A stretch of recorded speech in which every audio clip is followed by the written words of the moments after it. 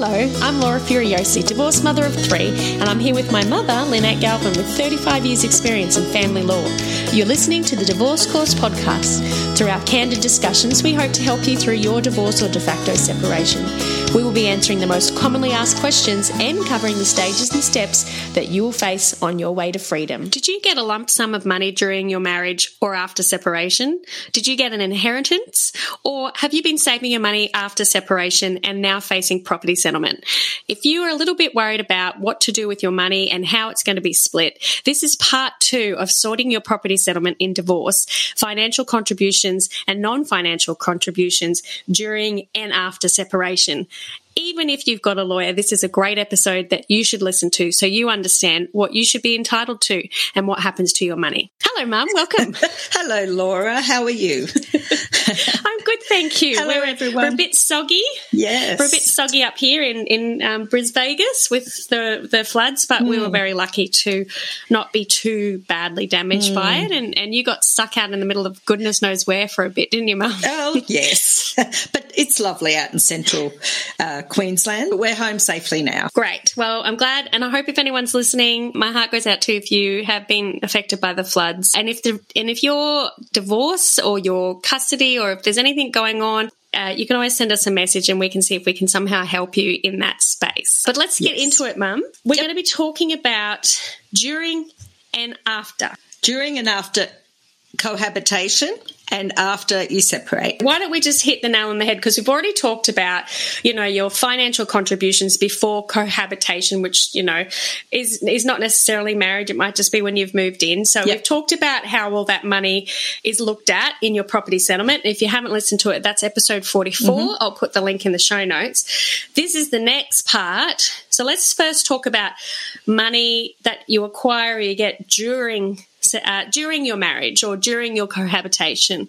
So, Mum, you said to me generally it's 50-50 with the money in there. So can you talk to me a little bit about why? Yeah. So the court's very interested, of course, what people had at the beginning of the relationship. But if the court were to try and unravel even a 7-year relationship or a 10-year relationship financially, it's just too tricky. And so the court tends to think, look, it's generally a 50-50 contribution of property into the property. They don't take notice of one person earning an enormous salary and one person earning a more modest salary, as long as everything that you earn goes into the marriage.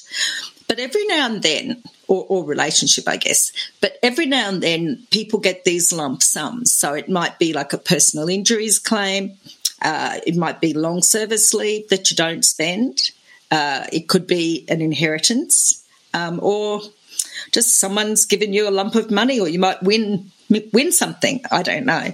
But those things can crop up, and they will make it a little bit different to 50-50.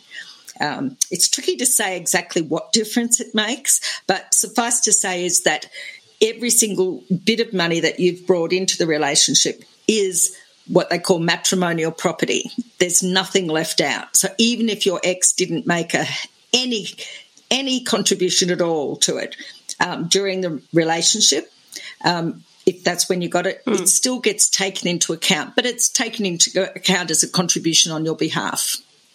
So on TikTok, where people definitely should not get their legal advice, a lot of people have had big goes at us about talking about sharing the matrimonial property and saying she didn't work, it's not her money, or, this kind of this attitude. Oh, I see. I see. That's not. It's not true, though, is it? If you've been married and you've been together or you've cohabitated. Yeah. What do you say to those people, Mum? I say to those people who will be men, and I say to those men, look, gone are the days when you assumed you owned all the property and the women assumed they owned the kids. That's not the case. And every time a pay packet or a lump of money goes into the bank account and it's missing a bit because that's been put into super, that's something that could otherwise have been spent on assets in the marriage. If you'd saved it all up, you might have bought a boat or you might have bought a block of land or something. So, and everyone would understand a block of land at the end of the marriage should be divided between people. right? So the supers should be taken into account and divided between people. It's very hard sometimes with clients who think that the superannuation is all theirs. She's not getting any of my super is hard. It's very hard to get through to people that that's not how the court looks at it. Luckily, these days, women have got super as well. And, you know, those days are gone, and I say to those people, you're wrong. Just to correct you though, Mum, some were women, just quietly, that were saying that, go get a job. But some of our listeners are in America, Laura, and I have to say this applies in Australia, not in America. Well, the other thing I wanted to raise with you, Mum, was like it is very complicated because we're talking about during the marriage where you've said generally it's usually 50-50, but of course you've got to decide on what the percentages are during the marriage, after and before, and then you get the combined percentage to make up who should get what at the end. So just so everyone knows, when Mum's saying it's generally 50-50, we're talking about the contributions during the marriage, not talking about after and before, because that all will get put together. That's in our course, we talk you through how to do that with worksheets and lots of lessons, and we really get into the nitty-gritty of it. But, of course, it's really hard to do that in a podcast. It is. Especially with our internet connection being so dodgy at the moment because of the floods. But just so you understand that it's the percentages from before, during and after that are combined to be considered as what you should be getting. And as Mum has said before, it's a general percentage, and then it comes down to getting an agreement. Yeah, so it's tricky. So say you had, a house all paid off when you got together, and people might, and that all you've got at the end is that same house, with some growth in super. The court may say when the court's thinking about property settlement, they might say, look, you had 90% of the assets to start with, so that's 90-10, and they consider that. Then they adjust that 90 and 10 depending on what contributions were made during the marriage. And it is the case that sometimes just because the marriage was reasonably long, that 90-10 might come down to 70-30 or 80-20. It's all sort of subjective, really. But got a grid, haven't we, Laura, to help people work out that, because it's quite subjective. Yeah, we've got worksheets to help. You said the exceptions for during, and during's pretty basic. We're going to move on to after in just a minute. But the exceptions for during, you've mentioned inheritances and windfalls and lump sums. So give me an example of what's considered in that. A personal injuries claim. You might hurt your toe and get a $40,000 payout compensation, and you might use that. You might put it in a bank account and just have it there. It's in your name for the rest of the relationship. Well, that's counted as marriage property, but it is something that was a contribution by you. But then if your husband or wife nursed you while you were having conversations, they drove you to the doctors and everything, there might be an element of contribution by them to that. So, like I said, it's hairy. Another item of it could be long service leave. If you could take your holidays in lump sum, long service leave, you might use that and put maybe, a deck or a pool. A lot of people do that. And that gets taken into account. And obviously an inheritance or a lump sum from a family member gets taken into account and boosts your contribution during the marriage. So when they look at how much does it boost when they look at an inheritance? Do they go, oh, well, that was from her great auntie Joy? What's usually a split for an inheritance? I can't even tell you. I can say this, that the case law, and we go into that in the course, the case law says that the closer to separation you received it, if you receive it late in cohabitation or during the marriage, then you get a greater boost to your percentage because of it. If you received it, if you've been married for 20 years, you got it in the first 2 years and it's been used up on holidays and put in that pool and all of that, then you may only get a 5% overall extra sort of contribution element for that the court would look at. So it's never, so if you got $20,000 You're not going to get $20,000 back. It'll be a percentage. If that $20,000 was invested in a house and now it's worth $800,000, you don't get the remaining $780,000. It's a percentage. So, it depends how much it is. If it was, for instance, if it was $300,000 and the total property pool was, say, $600,000 and you got $300,000 of that about, 2 years before you separated, then obviously your contribution during the relationship was probably 63-70% or more, It's hard. And that leads me into the after. Yeah. Knowing what you said, that that it's really hard to understand the percentages in a brief podcast episode, but we do go into it in the course. But let's talk about after, because I think that's something that people don't know. And I think if you are listening and you're just in the divorce process, or you're thinking about getting divorced, or you're halfway through it, I didn't know about this, and I think a lot of people don't know about the fact that after you separate, after you leave, after you say bye, it still matters, and it's still somehow taken into account the money that you are accumulating or that you get in after you break up, which doesn't make sense to some people. And we've had a listener who's written in, and said, I've saved up all this money. Does it get included in the property pool? And so answer that, Mum. What's the deal with after?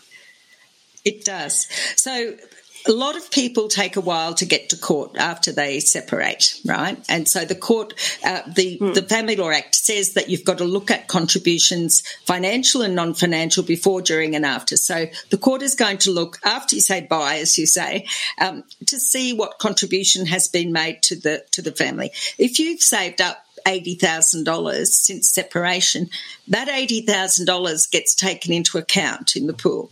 You might argue that it's a separate pool because it was entirely separated, entirely earned post-separation.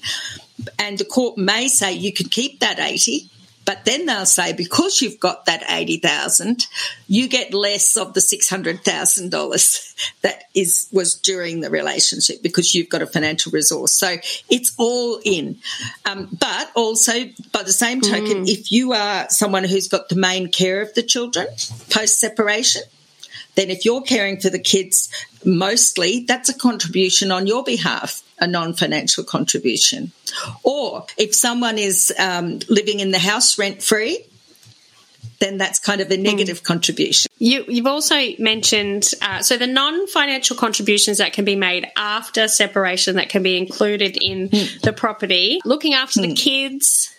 Yep. What, running the business? What, doing renos on the house that you're going to sell? Getting it ready to sell, staging it, all of that. Those are contributions.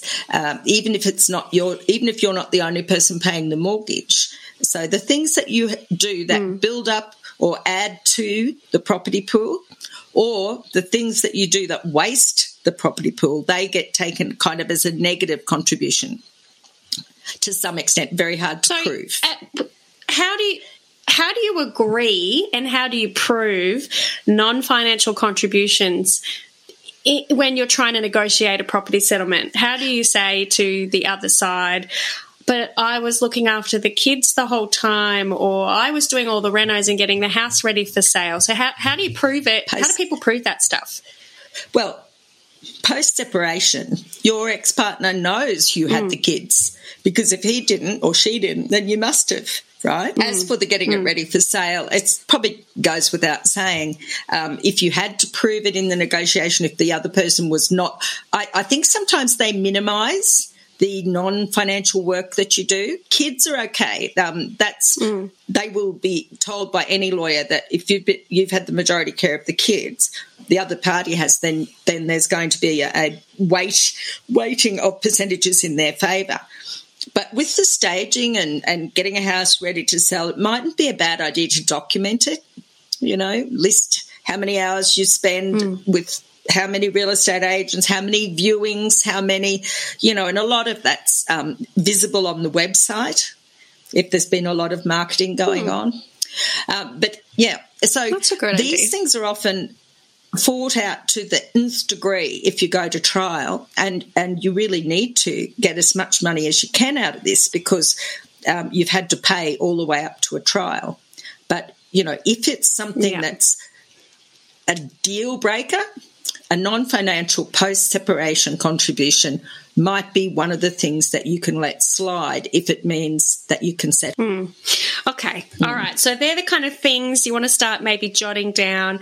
What am I contributing to the property pool since separation? What am I doing? Am I the one who's paying the mortgage? Oh, so this is the other bit. So non-financial are the things that don't cost money but cost you time which technically costs you money. Yeah. Start writing that down. Then go into the financial side of things, Mum. So financial contributions after you've left each other, you're not living together anymore, or maybe you are, but they're in a separate space. What kind of financial contributions can people be making that can be put into the property settlement argument?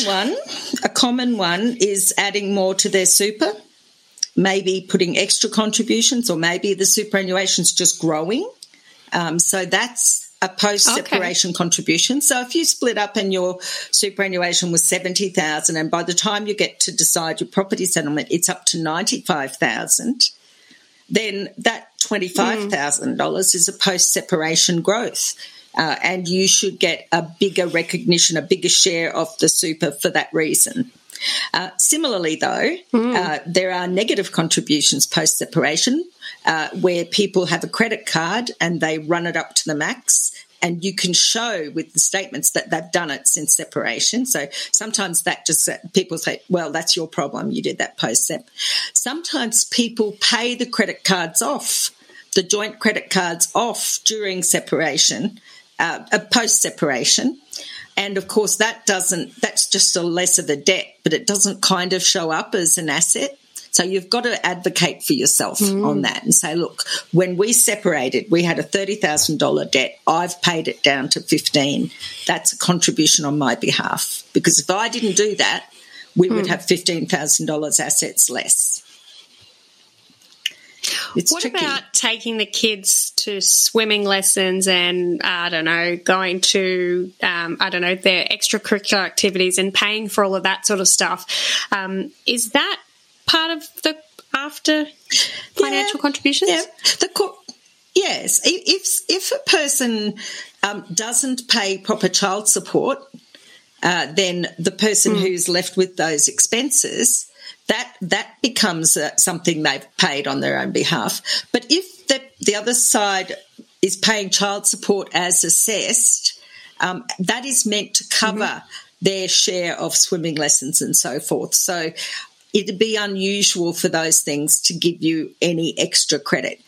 You might find something like where there's a school camp, and it's significant in costs, and the other party won't pay any of it, then maybe that could be a little bit of a factor in your favour, but I wouldn't hope for that much. I think that could get lost in the trial. Okay. And what about bills and mortgages and rent? If you're paying the rent or the mortgage or the bills in the house, does that count towards after separation financial contributions?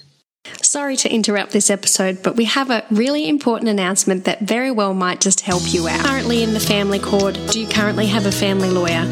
Come along to our new free webinar called How to Keep Your Costs Down During Family Court Proceedings. Reserve your seat now by clicking the link in our bios on our social media pages or going into the show notes and clicking on the link. In this webinar, you will learn how to manage your legal costs during your divorce. We walk you through how to actually get your divorce, property and children's settlements sorted without spending thousands of dollars in the court. Mum will also talk you through how to avoid costly pitfalls when hiring lawyers and getting lawyers to do your court documents. If you register for our free webinar to help make your divorce less painful and costly, you'll be able to discover the steps you can take yourself to keep your costs down and not end up with horrible bill shock. Learn from Lynn, a lawyer of 35 years experience. Get some gems of information and set yourself on the right path to your new life. Click on the link and reserve your seat today. Now let's get back to the episode. And what about bills and mortgages and rent? If you're paying the rent or the mortgage or the bills in the house, does that count towards after it does. financial contributions? And here's where good record keeping comes in, or thank goodness our online records we can access. So if one of you leaves, and let's face it, very few people plan the separation. Kind of it happens a little bit quick, and suddenly, oh gosh, there's a $300 bill in joint names for the phone or power or something. That should be shared between you both. But if the other person won't pay it, then you may have to pay it. And then half of that is a contribution you've made over and above your own half, if you know what I mean. So you'd get the credit for $150. And I've seen people produce the invoices for things, especially if they were in the middle of renos and the bills start coming in. And it can be a $20,000 or $30,000 to be added back to your share because that was a clear payment you made on behalf of the other person. So that's one time where it does actually seem to come back in as a clear add back, and we're not talking about percentages. All right. But if you're living in the house and paying the mortgage, and the other person has moved out to rent, the court expects that you will pay the mortgage because you are the one living there, and you will pay your own utilities. So not the first one, obviously, with joint names, but you should be paying your own phone, electricity. And the basis of that is that the other person has had to relocate, and they will have rental, bond, and all of their expenses. So that's the way the court looks at it. And I think we've said before, Laura, that, of course, the banks don't think of it that way. The banks go, you know what, you're both on here, and it's either you or him, and we'll get either of you. Okay. So, and you've already mentioned super growth as well. Yes. So that's something to keep an eye on. And you've said before that right up until you negotiate. If you do end up at trial, the morning of, it's a very good idea to have bank records, your super balance up to date, any shares, all of that, so that it is reflective of the time that you're making that decision on who gets what. Yeah? Yeah, that's right. So it's easier these days to get an up-to-date bank statement or an up-to-date child support record at that moment because, you know, in the old days with paper records, people could have pulled all the money out last night and we don't know. But, yes, because the court looks at the very split second or the day of the trial, that's when it really matters. And then they do this kind of forensic exercise, quite thoroughly post-separation, not usually as detailed during the marriage. And, of course, they're very thorough at the beginning of the marriage. So in the past, you've mentioned that trials can sometimes take a while and that sometimes judgment can take a while. What happens then? The day they make the judgment, say you have your trial, you've got your up-to-date information and it's like, I don't know, 4 months later you get your judgment. Does it get tweaked then, or is it? No, the judge is making a decision on the basis of the information before him or her on that day. So, and 4 months is not always. It can be longer than that. And I can see in times like now, with house prices going nuts, that it could be tricky. So hopefully they're getting their judgments out nice and quickly now. Yes, and that's something to keep in mind as well, that leaving the decision up to the judge where you could potentially be waiting like a year or a month or 2 months, and the share price and the house prices could go up, down, all over the place. That's something you've got to be prepared to risk if you're going to wait, I guess. Yeah, consent orders are good in that case because you can decide it. The orders are made then and there. You get your money and you can go and buy another house or buy some shares or whatever. Okay, so what's consent orders? Can you talk us through that a bit? Okay, so in our course we talk about when you get to an agreement, you can do an application for consent orders and then you file your orders. And it's like saying to the judge, Your Honour, we want the court to make a decision, and here's the decision we want the court to make, and those are the orders that you've agreed on. When you go to trial, you apply to the court, you go, I want the court to make a decision, and these are the orders I want you to make, and your other party will file their response and say, these are the orders I want you to make. And, of course, the judge has to make a decision between the two. If you've both filed different orders sought and you've got all your way to trial, and on the morning of the trial everyone knows exactly what everything's worth. Everyone knows precisely what their case is. It's very common to settle the case on that morning. The barristers talk to each other and they talk to you and they reality check, and it's really nerve-wracking to think I'm about to go in there and be in a witness box and it's some person I don't know going to make. And there's a very high chance your case will settle in the morning, reach agreement, someone will write it up, you'll sign it, your ex signs it, you go into the court and the barrister or your solicitor or you will say, Your Honour, I'm happy to say that we've resolved our matter and here are the orders we want you to make. So the difference between a consent order with here are the orders we want you to make and the ones that don't happen until the trial are tens and tens of thousands of dollars and probably a year of very intense stress. And in our course, we try and help you negotiate consent orders, before you even get to trial, before you even get barristers and all that involved.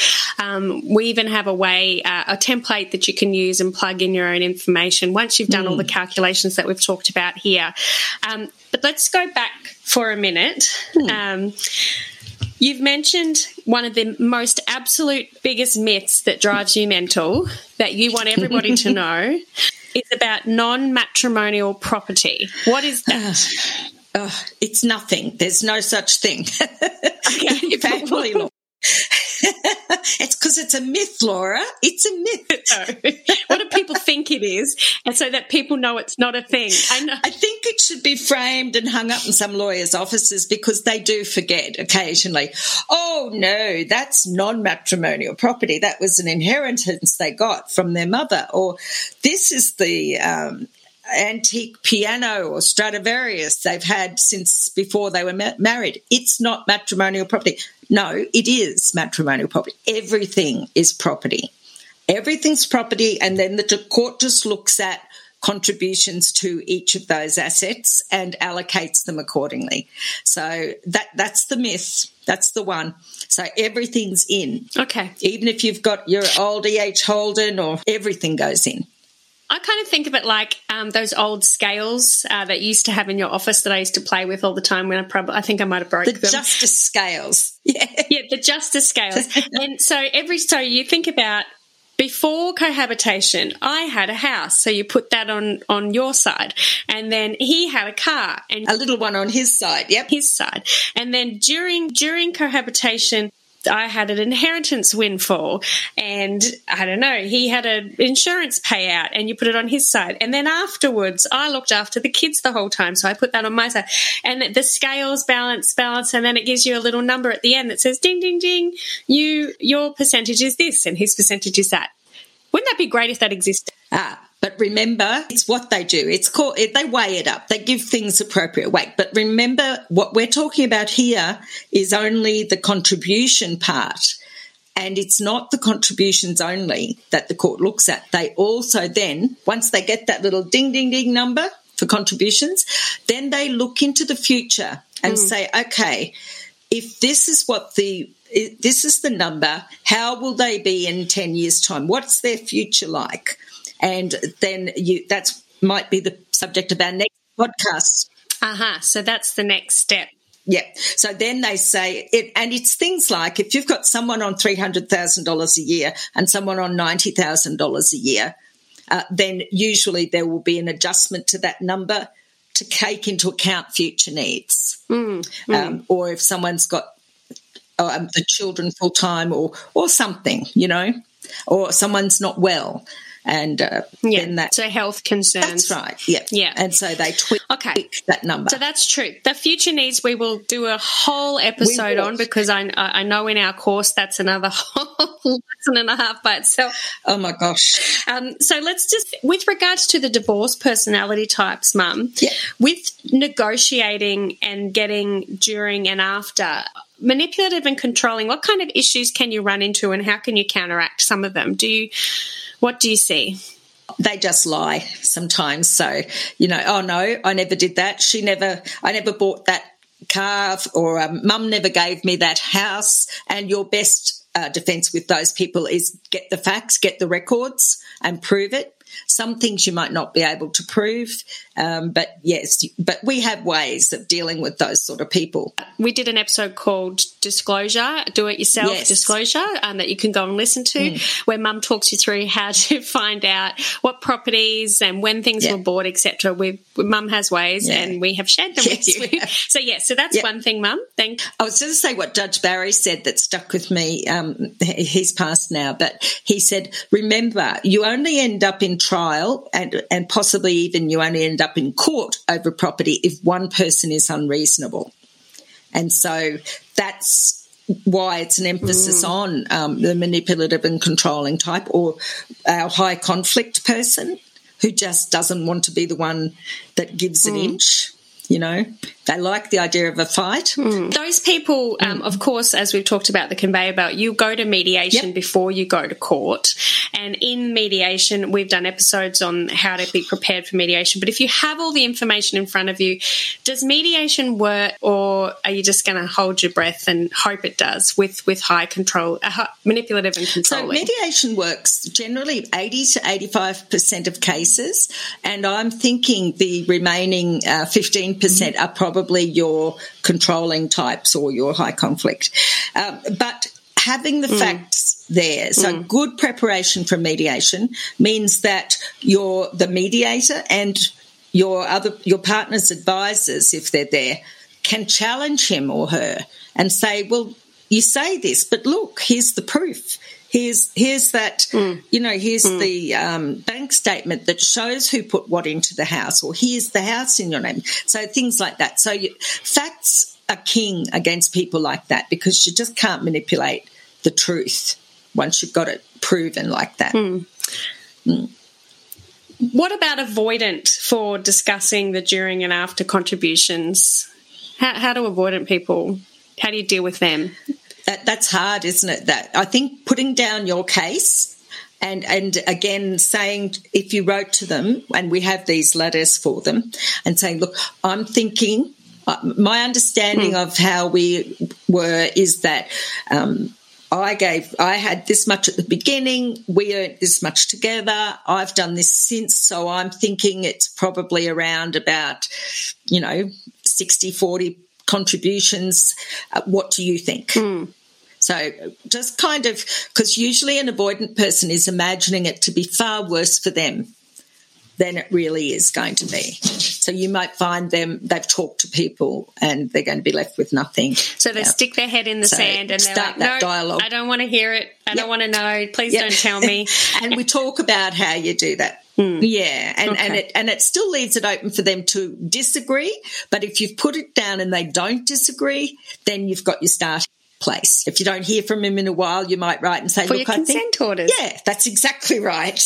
You consent the consent orders. You didn't say anything, so I thought we were probably agreed. Here it is. And would you like to sign it? Thank you. Yes, and here's the pen. Go and get some legal advice before you sign anything, though. Now, I guess amicable goes without saying, but you always mention, Mum, be careful that amicable is actually amicable and it's not a wolf amicable until you don't agree with them. Yes, is that right? That's right. Yeah. Yes. I think that people go, oh, he wouldn't do that or she wouldn't do that, and they do. Yeah. So, of course, you've got to go through that. The last episode we did back a couple of weeks ago to look at before cohabitation, then have a look at your during, then have a look at your after. We'll do another episode on future. But, of course, as Mum said, there's so much more involved in this. It's too hard to do in an episode, but it's a good idea to have an understanding, because those people that are saving up their money after cohabitation and not knowing that money is going to end up being put in the property pool anyway. And there's a lot of nasty tricks that some people do. Well, they do. Mum, what are some of the nasty tricks that you've seen that people should be aware of? Well, I think COVID's put paid to some of them, but the first thing used to be a big, long overseas holiday, using up their long service, which they're entitled to do, of course, putting it in other people's names,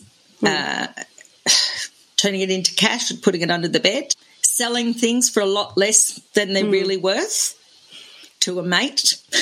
Or there was a case with the gravel pit I talked about, where gravel was missing when the wife sent someone in to value it. There was a lot less gravel than there should have been, a lot less gravel than there were receipts for. And obviously he'd been sort of doing it on the side. So that's another dirty trick. Sometimes people put a positive balance on their credit card, so that, you usually don't ask to see much about credit cards because debts are debts. But if you have a look, sometimes they've paid this 20 or 30,000 sitting in a credit card. Or lately, I've been hearing about it in their online betting accounts because it goes out of your bank account and you can't identify it and you can't access it.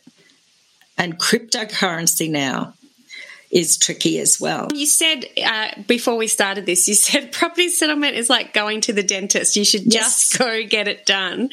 And I guess you're right, because the longer you leave it, the longer you leave this after cohabitation, the longer it just gets messier and harder. And like if you don't go to the dentist, your teeth get worse. You might end up with a root canal instead of just a filling. So if you're sitting on the fence and you're umming and ahhing and you just couldn't be bothered, because I know we're going to talk about after, and we've talked about this before, but if you don't get your property settlement sorted, Mum, what happens? Can you tell everyone what happens to people who don't?